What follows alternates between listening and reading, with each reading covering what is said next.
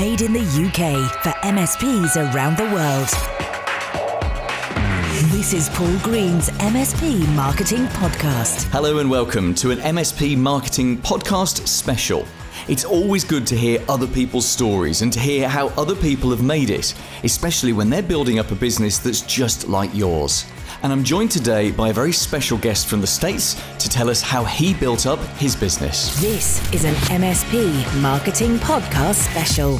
Hi, my name is David Darmstandler. I'm the CEO and co-founder of an MSP and MSSP, DataPath. And thank you very much for joining me for this special, David. So I want to explore today your story. I want to explore how you've built up the business, what the challenges have been on the way. And then in particular, there are two aspects that I want to examine because I think these are fascinating aspects that will affect a lot of MSPs. One of them is that transition from being an MSP to being an MSSP. And we'll come on to that later on. And also, I know you've acquired a couple of businesses on the way, and I think it would be useful to look at how you did that, what the pitfalls are, and how you can position your MSP to be acquired by someone else or go out and acquire an MSP yourself. So give us the overview of your business. Tell us when you started, what it was like in the first few years, and sort of bring us up to date today in terms of where your offices are, how many staff you've got, that kind of thing. DataPath is, it's 15 years old as of last month. We started June 2005. Not the best time to start, just with the fact that we had a recession that kind of kicked off, at least in California here around that time. But we started off as really an hourly break-fix IT solutions provider. So a good buddy of mine, James Bates, had already started as a sole proprietor doing IT consulting, and him and I had been friends since the third grade, and we'd been talking about starting something together, and we formed DataPath. And the recession hit, and in a lot of ways it ended up kind of being a positive for us. People were laying off their IT departments, unfortunately, and we were able to come in and kind of just do hourly work. So we started off with a pretty low rate, and soon after we kind of developed what we didn't know was managed services, but we created a couple different plans. That was 15 years ago, so it was a lot of education to customers about what managed services was, why they needed it. Completely different time in IT. Fast forward to today, and it's obviously it's very rare that you have to educate customers what managed services is. They understand. Pretty scrappy. We were just actually we're in the middle of building our new headquarters now in here in Modesto, California. And, we were looking at old pictures of when we started, and we had a 100-square-foot office, and, we had a little like dorm room fridge with servers stacked on it. And, we'd grown to 5 people, and you couldn't even have all the people in the office. People were making phone calls from the hallway. And so it was just, true kind of just gritty startup. And the last few years, even though we've been around 15 years, we've done a couple acquisitions the last few years. Been buying other MSPs up and down California. So we just finished another transaction in Southern California. So we now have offices. We have a headquarters in Modesto, California. We have another office in Central California in Fresno. And we also have, most recently, an office in Orange County in Irvine, California. In the last 4 years or so, we also transitioned to being an MSSP. So we developed an actual security practice. And so we've been, layering on those security services when we purchase these other firms, throughout the state. What are the things that you think have made the biggest difference to you over the last 15 years? Because you've achieved quite a lot. I mean, how many employees do you have at the moment? So we're a team of just above 60. Okay, so I mean that's a fair leap in 15 years. And what would you say have been the most important things to you over the years in terms of achieving that growth?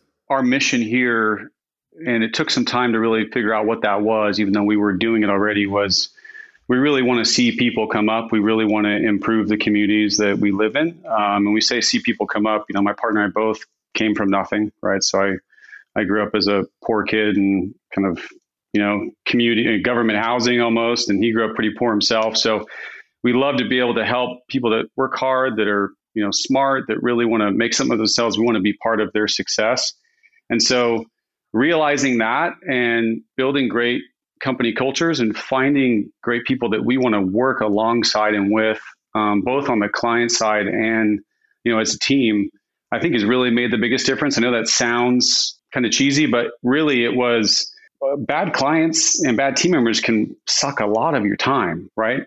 So, the ability to work with great people on both ends, whether it be a customer or whether it be a team member, and it really, and even firing bad customers has, really allowed us to speed up our growth and focus on, where we're going as an organization. So, that's definitely one part of it. And then obviously, there's a lot of other things that have happened over the years, but, just developing that team and really narrowing down what we do. So I think a lot of MSPs struggle, at least, the guys I know, with doing everything under the sun. And it's just, it builds even confidence in your customers when you say, hey, we don't do that, but, we know some firms that do, and we can recommend them, or we just stray away from those things that we're not experts in, has allowed us to really accelerate growth. To sustain 60 employees and presumably the hundreds and hundreds of clients that you must have and thousands of end users, there must have been a point where you got really serious about sales and marketing. Can you sort of pinpoint when that happened? Yeah, absolutely. I mean, really, I would say the first 3 years or so was, primarily, in fact, wholly word of mouth. I would say, following that, we started to realize we needed to do a little bit of outbound. And so, we obviously had a website, some other things. We started to kind of creep into some social, because social was pretty new then. I would say probably about year 5 or so, we got a little bit more serious. And, by about year 7, we had hired a, marketing staff. And it's a big part of, what we do now. So we're big on particularly digital marketing, but, also just ensuring that from kind of beginning to end, the customer has a good experience with your marketing and your branding. And there's a lot of different ways that you can lose a customer in the process, right? Whether they are just visiting your site for the first time, or whether it's in the sales process where you're, too slow to get back to them, or what you're trying to sell them isn't clear to them, or your stuff looks horrible that you're presenting, right? So there's a lot of things in that circle of the sales process from beginning to end, as far as when it comes to marketing, that we really tried to, and we continue to tweak all the time. That's a very big part of our business. I think it really has set us apart when and I've heard you say this on your podcast, but when you go to the sites and literally, I think I've seen the same stock image used on every single IT website, MSP website. It's this one with zeros and ones in the background and a girl on a computer. And it's like, yeah, I know that one. If I see one more, I'm just going to really trying to, I think what we've done well is humanizing our brand and showing faces, because that's who we are. And so that's been a huge part of, I think, our success as an organization is just helping people. It's one thing when they're, talking with the tech, but when they can actually see that tech's face, especially now with the environments we're working in, right, with COVID, and that person's more than likely not going to come on site for simple things just due to risk. I think that's been a big part of, our success is, continuing to remain human. And when I say human, I mean showcasing those team members that have been with us this whole time and have really come up in their careers to, what we're doing in the communities that we live and work in. Now, looking at the management of the business, I'm going to make the assumption that you're well managed, that you're well organized. And I make that assumption because in the conversations we've had before this podcast and today, you seem quite relaxed. You're not as time pressured as some people would be. And I'm guessing that there's a good management structure in place. I think a business with 60 employees would fall over very quickly if it didn't have that good management structure in place. When was the point at which you realized you had to get serious about not just managing your staff, but actually leading your staff and setting up an infrastructure and making sure that every single person was being developed and had the opportunity to grow? I guess maybe from the beginning, my partner and I really always had that mindset, right? We're reading a lot of books. We have mentors. And, about 5 years in, we hired a business coach. So someone that had done some pretty amazing things and really helped us to think through our structure and help us get out of the, day in, day out. I mean, he even went to the point where he made us log every 15 minutes of our day. So if I was using the restroom, I might probably put too much information in there for him, because he would, send back, he would be laughing when he would respond. He's like, I really don't need to know what you did with, with your spouse. But no, I mean, I think overall, that really, even myself looking at my day and going, gosh, what am I doing? Right. I'm not even focusing on the things I'm best at. I'm not focusing on the things that are most important. I'm really just reacting all the time. So there's no strategic, proactive work. And so about, 5 years in, we started to kind of really identify areas organizationally that, were struggling or needed more direction or regular supervision. Looking at today, We have a management structure. We have, organizational units. We have, regular check-ins, one-on-ones with every employee, career paths, all these things that are impossible to do if, as the owner of the MSP, you're doing all of it. Working with customers, managing finance, to I've seen some of these threads on your Facebook group. I mean, it's a lot, right? I mean, I saw one I think yesterday that was saying, who's ready to throw in the towel. I remember those days, right? Because I was managing finance, I was managing customer relationships, I was the voice engineer, I was the guy dealing with the server outage. I think what we did well was, we continued to not pay ourselves what we should have. And we would make big investments into those leaders that we needed, whether that was people that we raised up internally, but oftentimes those that, as we got to a certain size, we had to bring in from the outside.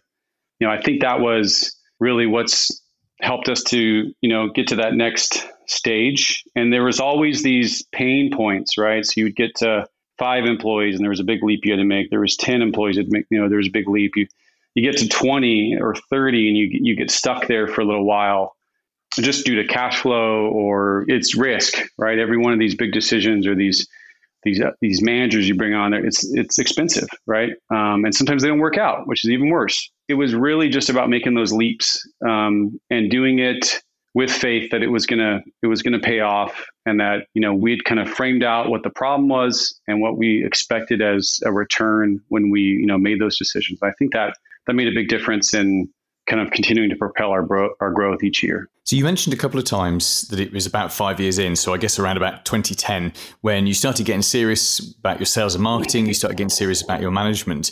Was this a formal decision? Did you guys decide, right, we want to be big, we want to grow, we want to be well organized, we don't want to be the guys doing everything forever? Or was it just something that you fell into? As you say, it was just a case of, well, we needed to do this, we needed to do that. And then suddenly we had 20 employees, so we needed to do that. I guess I'm asking, was there a driving factor, or was it just being an organic thing? No, it was definitely a driving factor. I mean, I distinctly remember, kind of around that time that, we took our team that we had at the time, and that was engineers and, all kinds of, we were pretty small, right? And we went and we rented this room in this pretty, we let the person that was kind of overseeing some of the finances make the decision where we were doing the meeting, which was a bad decision because she picked like the cheapest place in town, right? It's like the water pitchers you would not want to drink out of. But, we got this little room in a I won't even call it a hotel, but a motel or whatever. And we spent 2 days as a team going, what's wrong?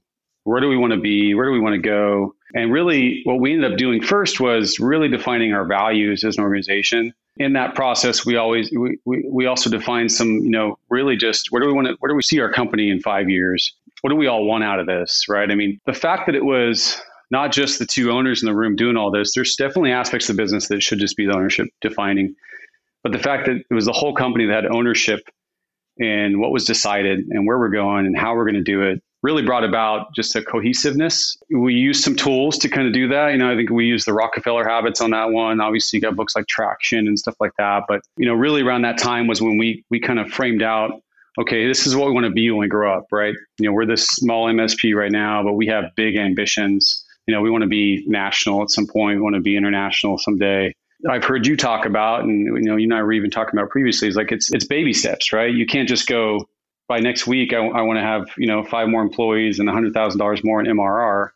It doesn't work that way, right? You've got to start to put the stuff in place strategically, start to put the people in place strategically to really get where you want to go. You have to measure these things. You can't just say, I want to be bigger. You have to say, hey, I want to be bigger. My MRR right now is $100,000 a month. I want it to be 125, and I want it to be 125 at the end of 90 days. That gives you a measurable goal that you can find out how far off you are. There's some great books we've used for that as well, some great tools, but I think that's a really important part, is just making sure that you're honest with yourself in the process.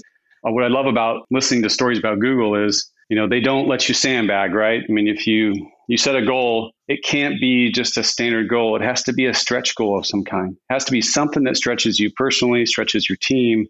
I think that's something we've lived by here, and I think it's made a big difference as an organization. This is great stuff. It really is. Now, I want to talk about your transition or your addition of MSSP. So we do talk a lot about data security on this podcast, and I don't think a day goes past in my life, and I suspect the same for most MSPs, where data security isn't a thing. We've talked before about how every MSP is eventually going to have to be an MSSP. It's just going to be how things are. It will be the next big, let's not call it a revolution, let's call it an evolution of tech support. Can you just start by explaining, just so we're all at the, sort of the same base level, what do you see as the difference between a managed service provider and a managed security service provider? Yeah, so I definitely see some gray area for some MSPs because I see them talking more about security and defining themselves as like a security provider. They really need to be careful. I'm concerned about the wave of legal aspects that are coming from MSPs that aren't prepared. You've heard it in the news, but it is true. It's not about if, it's about when an organization is going to get hacked unless they have the right things in place. I definitely would say what I see that is concerning is that you have them saying that they do security, but really it can't be the same team. You know, really the true MSSP is managing detection and response to security incidents. And it can't be your team that's doing escalation. It can't be your team that's doing your server projects. You know, you really have to have the right tools in place. They're doing monitoring and our enterprise level tools. You can't go cheap, and you can't let your customer go cheap, because guess what? When stuff hits the fan, they're going to be looking at you. If you were to define the differences as an MSP, which is how we define it to customers, is as an MSP, we're responsible for, you know, your infrastructure, your servers, and your network, endpoint users, help desk issues, things like that. On the MSSP side, we're strictly monitoring and responding to incidents, and that team is separate. They're not involved in any other MSP activities or business at all. You've got specialists then. You've got people who just do what they do, and they're on it all day, and they're not having to be distracted by setting up new users and this ticket hasn't been, finished, all of that kind of stuff. So they're just pure holy security. They're not even in the MSP system anymore. I mean, they're running in a completely different system. They're a separate business unit. They have to be, because we cannot have something go wrong there. And it's ethically, it's the right way to do it.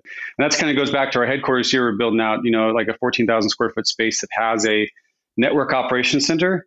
And the security operations center aspect has to be completely physically separated and has to be darkened, and you can't see in there. And that's just the technical side, and the service delivery side. That's not even getting into compliance, right? We are not compliance specialists. We are not going to be the ones doing the compliance aspect to you. We're going to, have some recommendations for you, but we're going to suggest an auditing firm to, make sure customers are also in compliance with guidelines that are defendable, right? Like NIST and those kinds of things. That those are defendable because it's the same, framework that the government's using, right? So, and that's one of the key reasons we made the acquisition down south was, they were a SOC 2 certified MSP, which is pretty rare.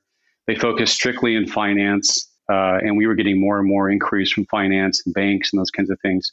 So we wanted to have obviously that industry insight and experience, but also that SOC 2 compliance is extremely difficult. So it is not an easy certification to get. And even if you want to go even further, you have this zero trust, which is also starting to come up. And I think these are all things that MSPs are going to have to take seriously. So even if you just want to be an MSP, you have to be secure yourself first. And if you're not, because as you guys, everyone's reading the news, MSPs are getting hacked, and it's just a matter of time. And I don't mean just technically, I mean socially, right? So we've had social attempts where, someone's calling, pretending to be a CFO or a senior person, wanting their password reset on a weekend, and it's the on-call guy. It's real. It's happening. Your team has to be trained. You have to be doing internal training that's, actually using tools and certifying that you're actually training people. You have to have some security tools internally yourself. So you really have to protect kind of your homeland first when it comes to being an MSP. So even if you decide that you're not, MSSP route is not for you, you probably should hire an MSSP to, be monitoring your stuff, because it's probably a matter of time for you as well. No matter how technical you think you are, it's happening, and it's happening to, we have firms in our kind of in this Northern Cal area that we know that, buddies of ours that have been hacked, and their client base got hacked. that to us is like, that's a whole nother part of the conversation, right? Is regardless, MSPs have to become more secure. And as they learn that, they may see some ways that they can they can also open up an MSSP side of their business. But I would highly recommend not having people kind of filter between both sides. They really need to have a focused team, which is expensive. It is expensive, but I imagine it's paying off for you, both in terms of you've got proper services to sell to your existing clients, and you absolutely know that you can deliver them. So I guess you've got a profit center there. But as you say, you've also, in a way, future-proofed your business because you've got people who are completely focused on that. So what was the driving factor for you of starting up the MSSP side? Was it simply looking into the future and seeing this is the way we're going? Or again, was it just the next evolution for the business? It was. It took us about a year and a half to get up and going, and so that process probably started 5 years ago plus. I'd imagine somewhere in there. For me, it was a couple-fold. It was really obviously seeing customers experiencing outages and being hacked, right? So that was one thing. It was just a level of empathy. The other side to it was, as that started to see that, we struggled to find anybody that could actually help with these incidents. That was, kind of like light bulb number one. And then as I just started to do market research, I looked at the growth pattern of security and I went, man, MSP growth pattern is great, right? It's also very healthy. There's nothing wrong with that market. It's going to continue to grow. It's a big need. But when you looked at security as a team, we went, man, that's a rocket ship. It's another part of our business where we're always strategically looking at where's the biggest kind of pool to be in, right? I don't want to be in a pond anymore. I want to be in like a big ocean of market potential. And whether that's, your industry focus or whether it's the services or solutions you're providing, it makes a big difference when the market's very large and it has a high growth rate as opposed to being in something that, first of all, there's too many people in it and it's really difficult to differentiate yourself. This has been a huge differentiator for us as we're going in against traditional MSPs. We're the only one oftentimes that can, offer both sides, right? So we can offer both the security aspect, and the traditionally MSP, products. That's also been a big side of it. But really, it was just the market potential was kind of what initially attracted us to, getting into the space. Let's talk about acquisitions now, David. So you have, how many businesses have you acquired now? So 2 in the past 2 years. Okay, so we'll come on to some of the factors of how you found them and the deals you did. And I'm not going to ask you to disclose anything confidential, of course. But what was it that drove you to do these acquisitions? The first one was really that we knew we wanted to grow, and we wanted to grow into this particular region, which was the first one we did was Fresno, California. Had very little competition, large market. It was roughly 1 million people in the greater Fresno area. And there was maybe 3 providers, right, that we consider competition. So we actually had in a smaller area where our headquarters is, we have more competitors and less people. We had tried things in the past, 2 or 3 years in, we had actually had an office in Texas, actually, because we got a big contract down there with a big customer. It was kind of a managed service contract. We decided to put an office there, like a little satellite office. And we thought, oh man, we'll get this one contract. We'll hire a sales guy, have an engineer. We'll just, we're going to grow this Texas area. Well, we learned a lot of lessons. Being able to drive to something is very different than getting on a plane and flying for 4 hours, right? And having to get a hotel room and all the different things you have to do when you are flying somewhere. We had no core management from DataPath there. It was people we were hiring, so they didn't know our culture. It wasn't a disaster. It was a dog, right? It didn't do anything. We didn't get any new accounts. And so we realized this grassroots aspect was difficult to do, right? It was to set up an office, you had expenses, you had those bodies, and then you had essentially zero income. Where with an acquisition, we have a lot more cost because we're buying the organization, but we immediately have some income and we have customers and we can grow that customer base. We can cross-sell to those customers. The first one we were, it was all new, right? We read whatever books we could. We talked to people that done acquisitions. We tried to prepare ourselves, as best we could, but we obviously learned some things along the way. So great experience. Super thankful for the team that we, were able to acquire in Fresno. But it also helped us to know kind of what we were looking for, right? So what kinds of things we would like to see in future acquisitions, whether it be, revenue mix, types of customers, types of contracts, really, team members, kind of the level of management and stuff that we would like in future ones. So anyways, that's, kind of how that was the initial genesis of, where we started. And where did you find the acquisition targets? We've just really been using consultants. There's a number of consultants out there on the, sell side. You kind of just let them know that you're looking.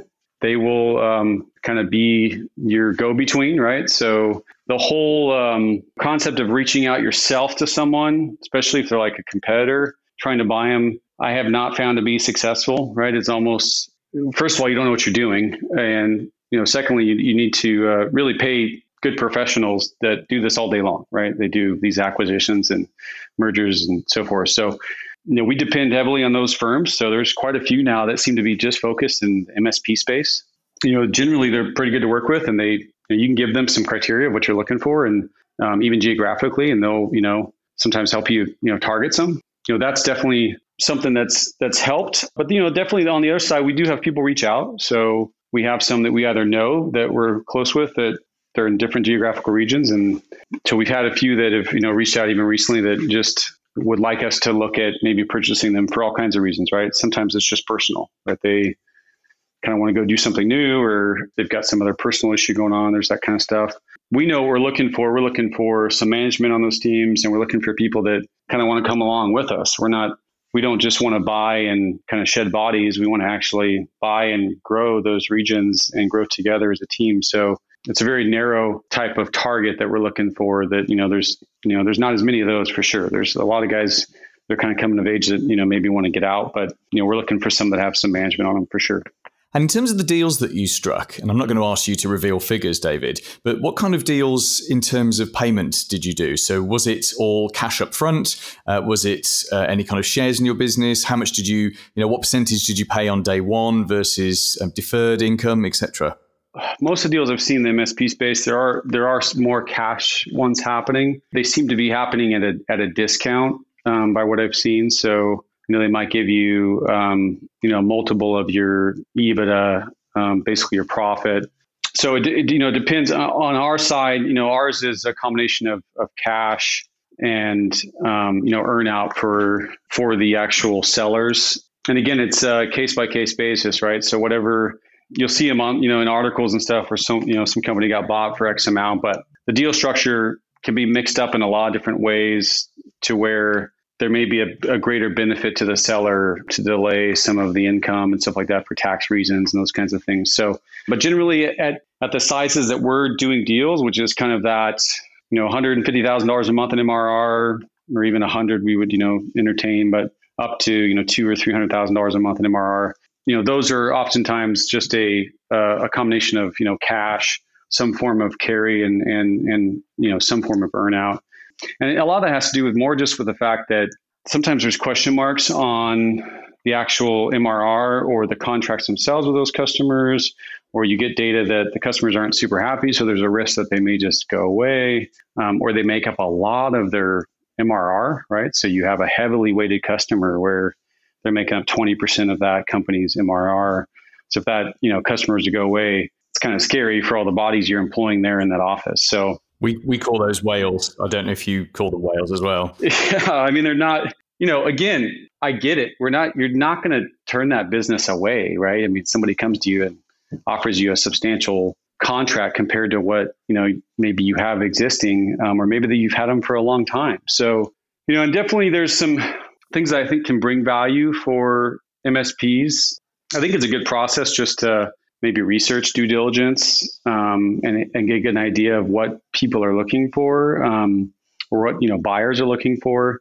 Then also ask themselves like whether they want to stick around. But I mean, there's some basic things that we're not seeing in some MSPs. We're not seeing CSAT data. I mean, we're not seeing the data from the customers as to like whether they're happy with the service. That affects how you look at the contracts, right? So, for instance, if they're on a month-to-month contract or an annual contract, we find it's more difficult oftentimes to get people on these 3-year contracts just because it's hard to get a customer, especially right now with COVID, right? To sign 3 years of an agreement. But, you're telling the buyer, yeah, all my customers are happy, but you have no data to support that. You have no idea whether, and you also just, response time to tickets, how long it takes you to resolve tickets. Do you have a bunch of stale tickets? All that to us is signs that your customers, you may think they're happy, but they're actually thinking about leaving.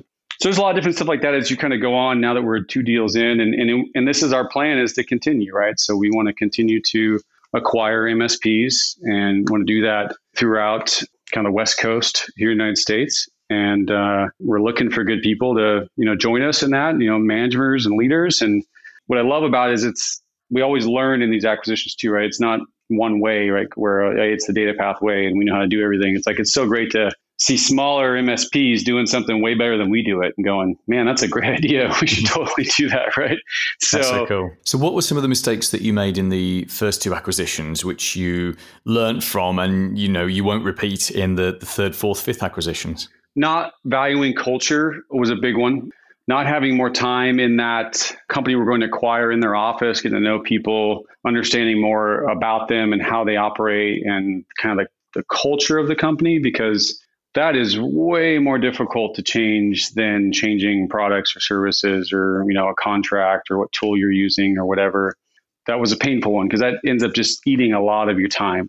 So making sure that, the companies that we are looking at as targets, have values, whether they're spoken or unspoken, but hopefully spoken and written down somewhere was a big part. I think some of the other things was just obviously looking closer at the accounts that, the types of accounts they had. A lot of MSPs have a lot of these really tiny contracts and accounts that are really difficult to keep profitable. They kind of have these contracts where they're just watching backups for people or they're just doing like network monitoring. It's kind of stuff that was, I would say it's legacy stuff that hasn't been switched over. They haven't properly managed these accounts and gone out and said, hey, this like legacy contract that you've had for a decade, we don't make any money off it and it's not even the right thing for you, but here's the right thing for you. So, you end up doing all the heavy lifting on that stuff after you buy it. And so, just making sure that you're focused on, I would say like what we're looking at is like from learning from these lessons is just, focusing on the MRR, the mix of the MRR, just making sure that like it's kind of a modern MSP design, not something that's like legacy or really more like value-added reseller, right? Or like break fix, because we do zero break fix. So it's, even our systems, like we're not set up to manage break fix any longer, or, if a customer calls and that's what they want, we just refer them to somebody else because it's just not our model. So we don't want it. Take it away.